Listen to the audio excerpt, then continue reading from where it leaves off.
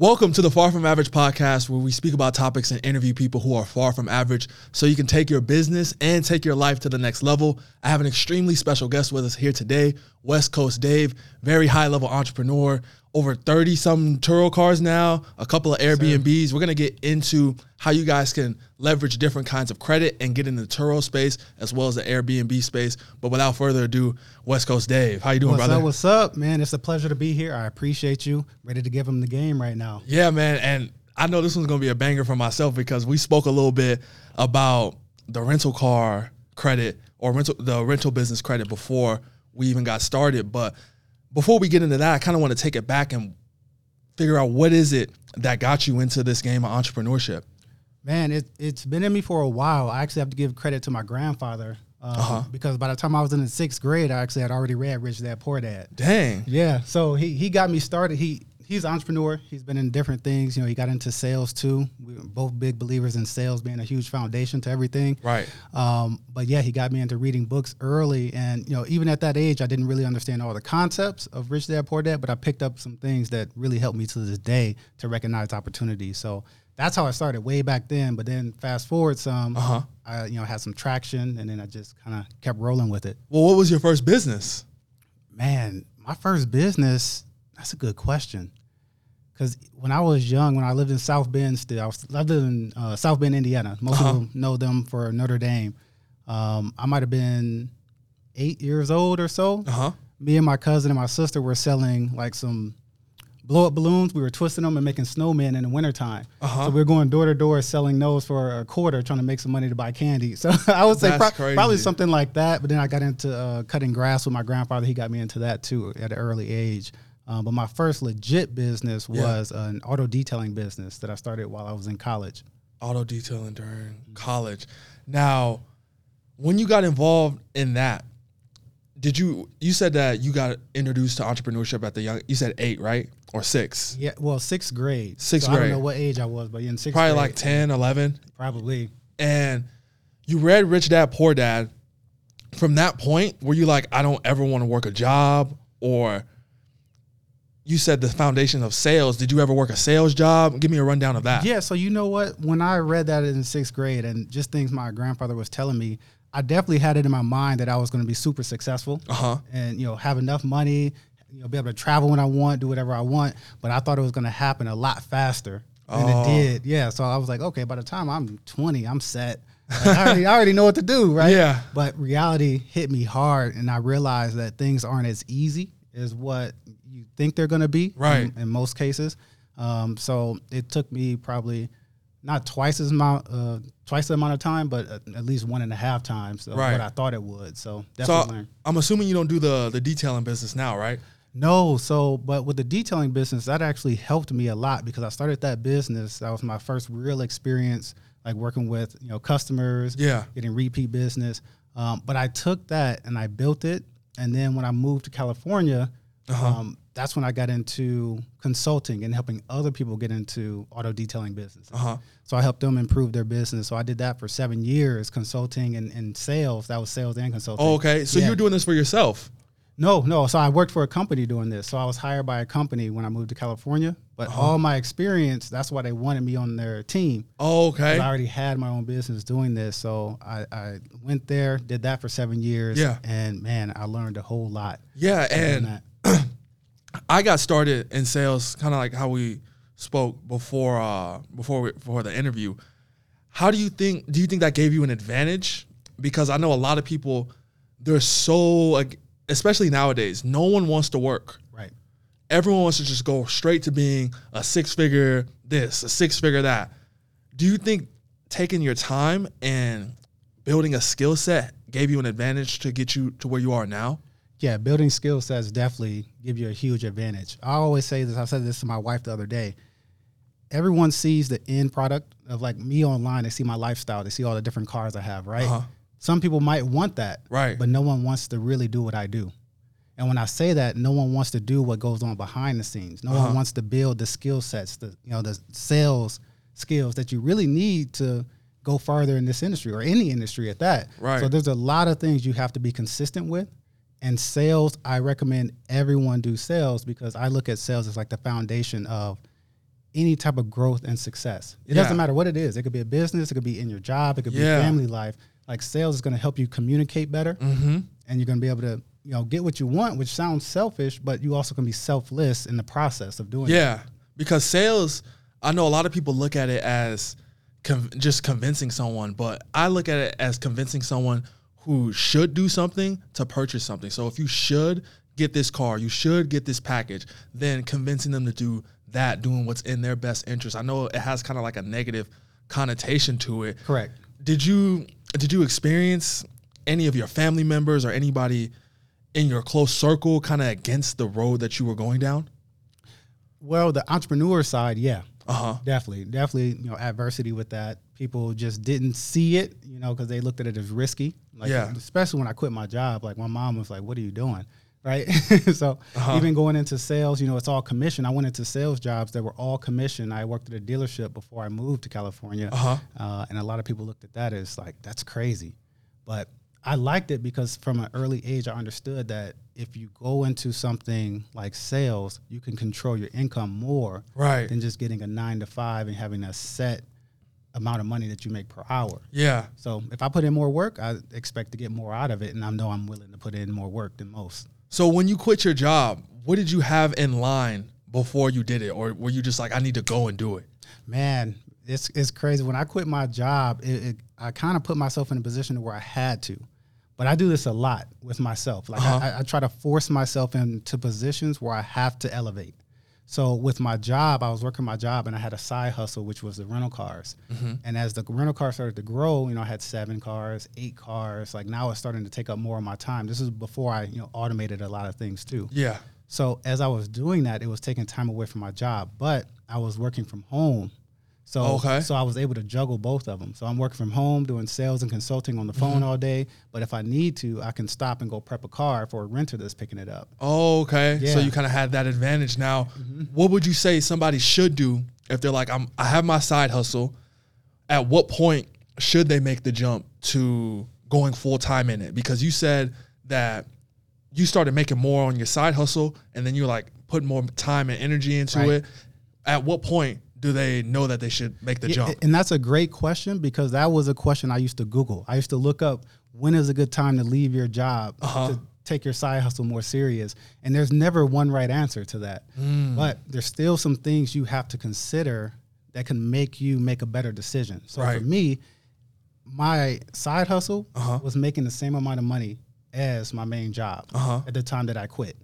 Now, it was still riskier because I was in the high season too. So, March through October was at the peak, but I understood the automotive industry because I was already working in the automotive industry. Almost anything automotive is going to be slow in the wintertime or around the holidays. So I know that I'm in the high season right now when I'm quitting, but I also knew I had a good 6-month run to really ramp it up before the next slow season. Yeah. So I'm taking all this into account before I take that next step. And I also had hired mentors that were doing more than me, that were ahead of me, that I knew I could follow in their footsteps. Yeah. So as soon as I did that, and I had 3 to 6 months emergency fund, that's another key point. That's when I made that jump. Okay, so those are definitely some good points. Now, you spoke about mentors, and I'm huge on mentors because, like I told you, I haven't been to college. I was decent in high school as far as my grades, but as soon as I graduated, I was looking for mentors. I was like, who is living the life that I want to live, doing the kind of stuff that I want to do, and how can I get access to what it is that they know? How important was mentorship to you when you first got started? Well, when I first got started, I didn't have any mentors. None. Well, I'll rephrase that. I didn't have any that I paid for when I first got started. But this is a hack that everyone can use here is when you first start, if you don't have money to pay for mentors, you can just follow the people that are living the ideal life that you want to live. So in most cases, entrepreneurs will give you the game at a certain level of their journey. Just like I'm doing now on social media. I give away so many free gems and free game all the time. I found people that were ahead of me. I followed them on Instagram, on Facebook, on YouTube. I bought all their books. So you do got to spend a little money on the book. Yeah. But I just $20, $30. Yeah, it's cheap. And I soaked it up. So I had mentors that didn't even know they were my mentors at the time. Yeah. And that was key to getting me to where I am now. Yeah. And what was your first, because I remember my first paid course, and I got burned on it. I was like, this is not a good course. Yeah. I ended up spending I think it was like $700. It took me a while to save that money. But at that point, I wasn't like, all courses are a scam. I was like, this course just wasn't a good course. What was your first paid course or mentorship? Man, so I had a different experience than you. Well, I got burned too, but once I got burned, I thought all courses were like not worth it. Like, because I went through this, I had paid thousands for real estate courses. I got into real estate.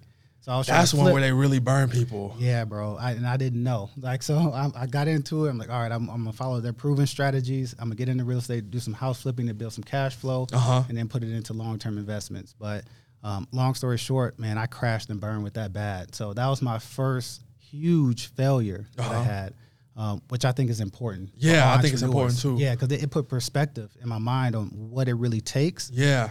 And then that delusion of I'm just going to be successful just by doing the bare minimum or doing the steps that I see. Yeah, I'm just going to take this 3-step strategy and I'm going to be rich. Because that's kind of how they frame it and how they sell it to you. Exactly. But there is still a lot of other things that you need to learn. Like when I first started buying courses, they gave me the foundation, but now I need to learn how to write email copy. Now I need to learn how to do how to manage people. There's certain things that you have to fill in the gaps for with a lot of these courses, and they don't kind of mention that. Now, do you remember how you bounced back from it mentally? Because you said that at that point you thought all courses were a scam. Right. How did you bounce back? It was a long process, and I got into a real low place. Like I had felt borderline depressed. Like I lost a lot of money for myself and for partners that invested in projects with me. Yeah. So it was tough, man. So over the next 2.5 years, that's really where my new growth started that kind of sprung into, or not kind of, it actually sprung into what I'm doing now. And for the next 2.5 years, I tried to break it down to the basics. I read a book called The Richest Man in Babylon. Okay. And this I'm familiar with that book. This was at my low point, right? So I read that book, and it really stuck with me, the rules of gold. Like there's like the 7 laws of gold. And one of them said that you should save at least 10% of all your income. That's like the pay yourself first thing, right? Pay yourself first. Yep. Right. So this is one of those things I talked about earlier. Everyone sees the end goal, end product of what I'm doing now, but no one wants to do what I do. This is one of the things that I did. So over 2.5 years, I literally took 10% of my paycheck and just put it aside without touching it. So, and this was for an emergency fund, but also for investment. I didn't want to touch it until I knew what I invest in. At the time, I didn't know. And that's okay. I want people to know that, like, if you're saving money, most people won't save money because they don't know what the end goal is. The end goal could just be, at one point, you're going to invest in something that's going to change your entire life. Yeah, the opportunity can come, and it's better if you're ready. You got to be ready for it. So I did that for 2.5 years, and I ended up buying a car, an all-black Mustang GT. And the company I was working for, helping detail companies grow, right? I bought my GT, and I had ceramic coated the car. So I detailed it, ceramic coated. It's like a protection for the paint. And I drove that car around Vegas and advertised our products. And I sold those products that way. And I was in sales still. But before I was about to sell that car, I decided to go ahead and give it a shot and try it on TURO.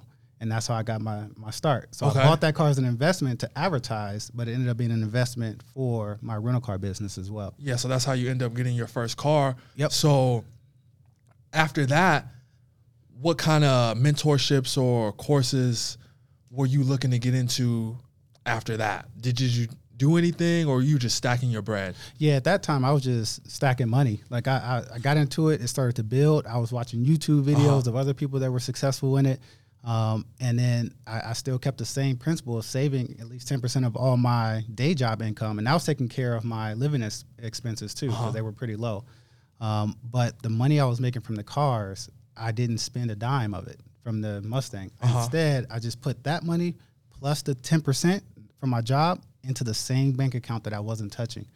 So then I did that for 2 years. And I just kept snowballing and buying more and more cars cash, to the point where I had 7 or 8 cars cash, and then I had more meat on the bone, to actually leave my job. Yeah. So you got the Mustang. When do you say, I'm going to go ahead and get the second car cash? So, and what kind of car was it? So this is where I believe a lot of people give up, right? Because when you start, I had that Mustang running out for probably 10 months or more before I bought that second car. So this is like compounding. I read a book that I could recommend. It's called The Compound Effect. So just that one Mustang. Right, just that one Mustang I had for probably 10 months. And it's because I had to wait so long to have enough money to comfortably buy another car cash while keeping, you know, at least a little bit of emergency fund on the side just in case something happens to a car. Right. So with the compounding, it builds up so fast, you know, so slow in the beginning. But once I got that second car, now my income just doubled. So then I'm able to go, you know, maybe 6 months before I buy my next car instead of 10 months. So then I buy my third car, then my fourth and my fifth. And it's crazy how that works. But like I said, with like Albert Einstein, what's the famous quote they say? He said that compound interest is the eighth wonder of the world. He who understands it earns it. He who doesn't pays it. Oh. So I understood. Now, I don't understand the exact math of what the numbers are going to come out to be, but I knew if I kept putting my money back into itself, I will be way further ahead. Absolutely. Way faster. So it took you about, so in that timeline, maybe like a year and a half to buy those 2 other cars? Right. When do you start? Because we spoke about other people's cars. You call it OPC? Yep. At what point do you start bringing in other people into this business? So it was, I started bringing other people in and taking their cars as investments after I had bought a bunch of cars cash myself. And then that's when I started using my own credit. I was afraid of credit because I had messed up my credit through that real estate thing I went through. So once I got beyond that, actually a mentor told me, Ryan Pineda, shout out to him. He had like, man, you got to get over that. And, you know, use it. So I got over that and I actually used my personal credit to buy my next car. Actually, my next few cars, and then that's when I started building my business credit. Then I used business credit, and then I started using OPC. Or it was probably around the same time with the business credit and OPC. So you have the business credit, your personal, the OPC. Let's talk a little bit about the rental car credit. How does that work? And what is that? Oh yeah, that came after the business credit too. So I have a rental car floor plan, which is actually one of the only true financing that you're supposed to use if you're renting the cars out. So I know a lot of people on the platforms, you know, they have personally financed cars on TURO. They have business finance cars on TURO. And it's because you can get cars easy that way. But if you look at your contract, you're actually not allowed to sublease that car, which is what you're doing. You're renting it out. So, you know, not saying that they can't do that because they are doing it, but the true financing is a rental car floor plan, which is a line of credit, almost like a credit card, that a company will extend to your business to go out and buy as many cars as you want within that credit limit. So it's the same thing that big companies like Hertz or Enterprise use. Dealerships have floor plans too, so I don't want that to get confused with this. There's a dealer floor plan and there's a rental car floor plan, two different things. So I did all the things to set myself up to get approved for it, which was maybe a 4 to 6 month process. You got to get a building, you got to have a location.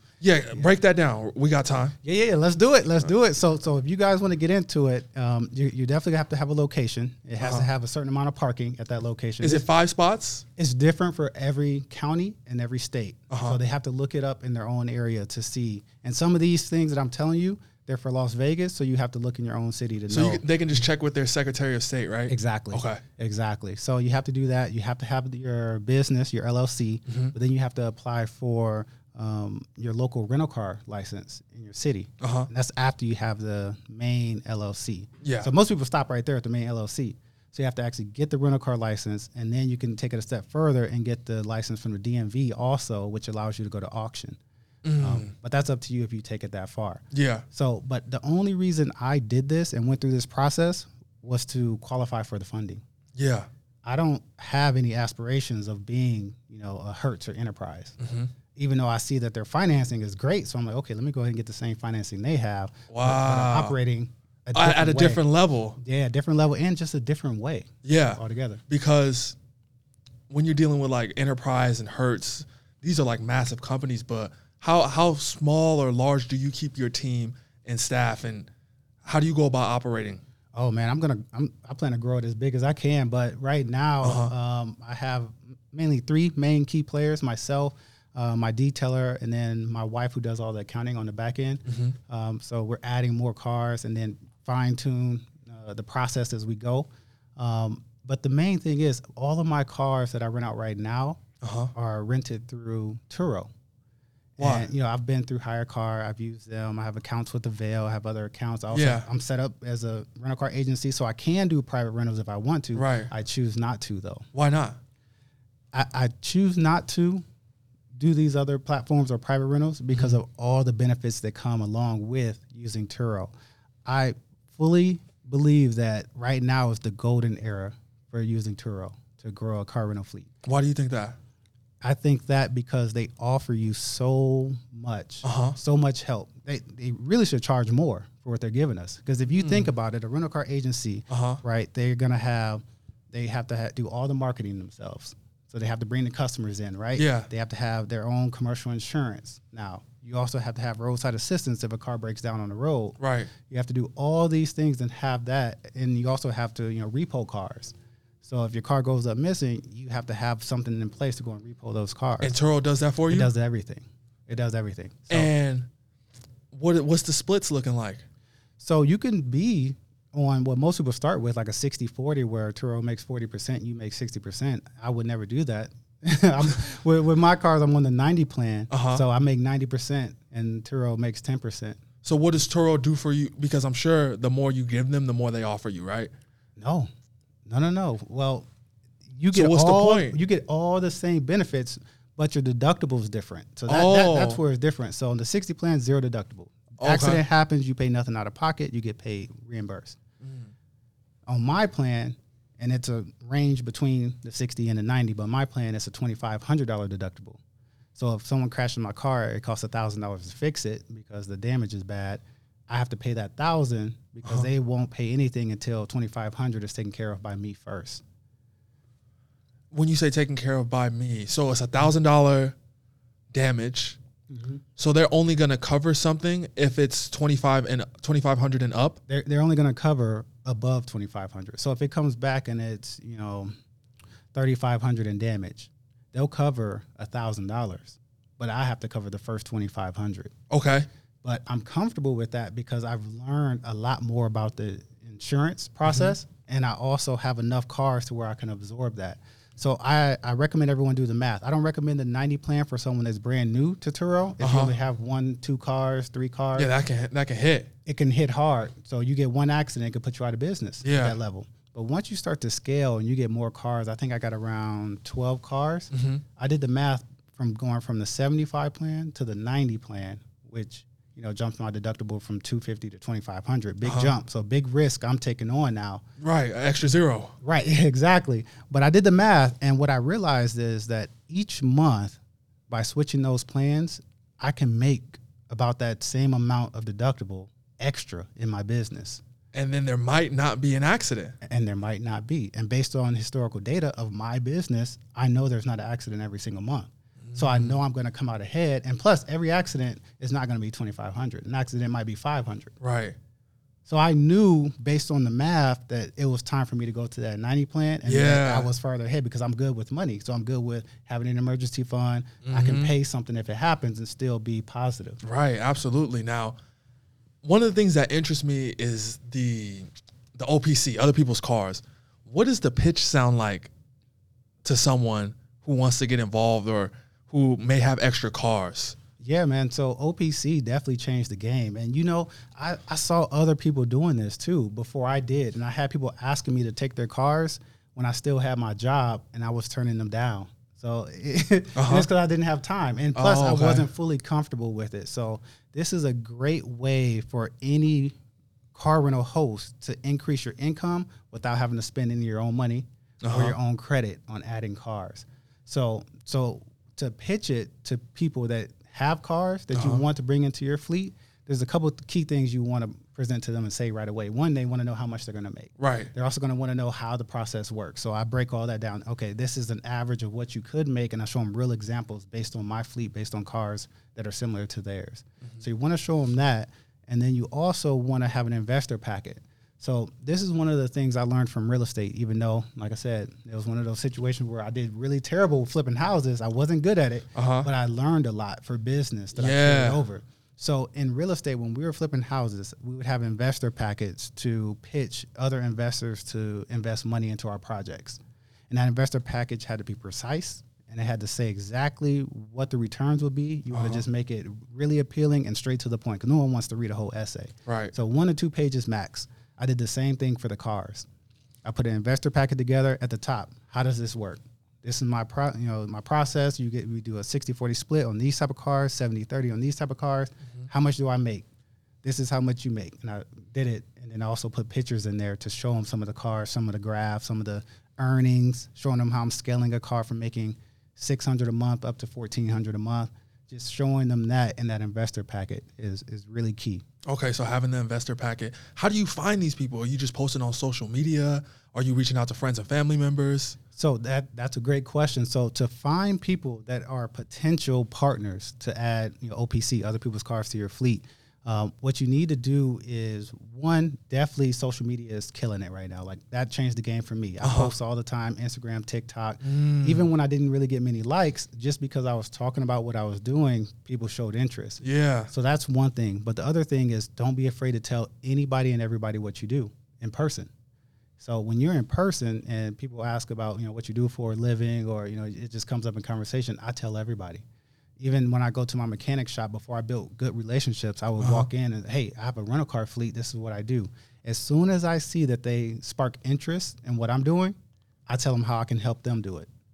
And that's by adding cars to my fleet. Hey, by the way, I also take other people's cars. So if you're interested in it, you can just reach out to me, and you have a passive investment now. And that Charger that you had, the Challenger, was that your car? Or was that it was. That was your car. Now tell us, because people would look at that as a horror story, like a TURO car horror story. Somebody crashed your Charger. You said that was your dream car, because I was going through your Instagram before we hopped on. You said that was your dream car, the Challenger, right? Yeah. So I have a bunch of dream cars, and I always get comments about this when people will see my videos and be like, "Oh, why is that your dream car?" Then the Corvette C8, how is that your dream car? So I'm a car guy. Yeah, I've me too. Always loved cars. I had all the posters on my wall, all the cars as a kid. But I do my dream cars in tiers. So I have different cars that I have on my list that I need to check off. So I worked at a dealership in 2013.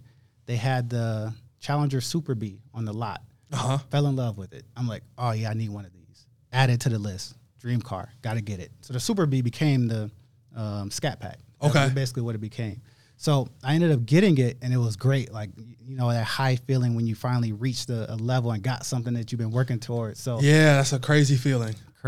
So that was like one of the main ones. So I got that car, and me being an entrepreneur already having the TURO business going, I was thinking, okay, I'm just going to rent this car out, and other people are going to pay my car note for me. So instead of me coming out of pocket, guess what? It's going to pay for itself. Now I got a car that I can drive for free that I love. Yeah. So fast forward a little bit, it gets wrecked. They How long? How long did you have it? Man, I think somewhere between 6 and 9 months. Okay. It wasn't a full year for sure. Okay, so you had a little bit of time with it. Yeah, I had a little bit of time. I thought it was like a week after. Oh, no. Yeah, it was at least a half a year at least. So, man, I had it. I was enjoying it. And then someone rented it. It was already a little fishy. I didn't know about screening certain renters at that time. So an older woman actually rented it. And I'm like, this is weird. But her son was with her. I was like, well, she's driving it. Oh, no, it's just her. All the red flags were there, though. Like, he was going to be driving the car. So long story short, he was the one driving the car. I was getting alerts on my phone about the speeding, hard braking, hard accelerations. And then he crashes it. And how did you go about, or what did you need to file the claim? Man, so this video, and I have videos on this too, by the way. If anyone goes to my page at West Coast Dave on Instagram or TikTok. Yeah, we'll link all that stuff down below. Yeah. But this video did like millions of views on this one, right? But man, I'm just trying to think of how it went with the insurance. So, because I know it was probably complicated because she rented the car, right? Yeah. But he was driving it. Was he not of age to rent? No, he probably just couldn't qualify or got denied for TURO or something like that. Oh, okay. So, yeah, someone else rented. Yeah, but I just rented the insurance through TURO, and TURO paid me out the full value of the car. And this is where it really gets crazy. I always say you make your money when you buy the car. So, most people don't even look at what they're buying the car. They don't look at comps. Another thing from the real estate world, I always learn to look at, 3 comparable homes, 3 comparable cars is what I do now. Yeah. So I realized where we live in Las Vegas, the Scat Packs at the time were going for about $40,000 for the year that I had and the year mileage.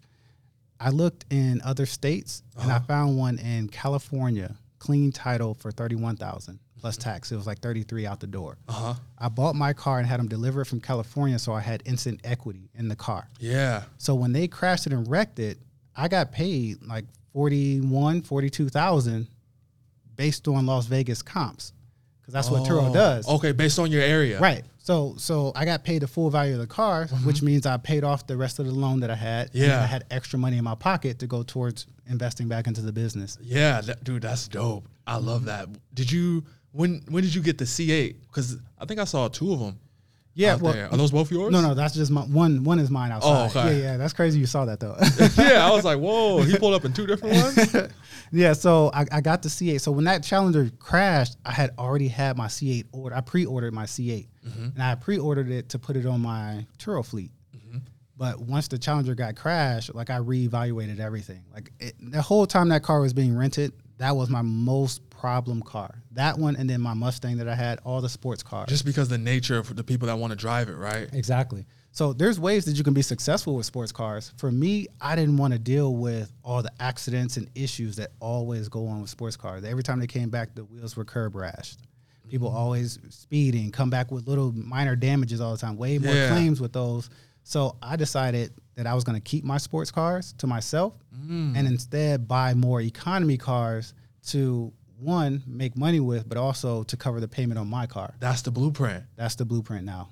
Wow. Yep. So what economy cars make you the most money, if you know off the top of your head?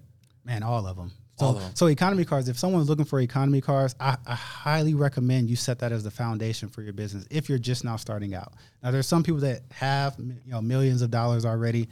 This isn't advice for you. This is advice for like the average Joe. That just wants to get started. That just wants to get started and wants the safest route to really build this cash long term. So the economy cars, any 4-door economy car that's good on gas is pretty much going to be rented all the time. So with that being said, there are some that outshine others. Like a Nissan Versa might have transmission issues, whereas a Toyota Corolla is going to last a lot longer. They're known more for reliability. Yeah.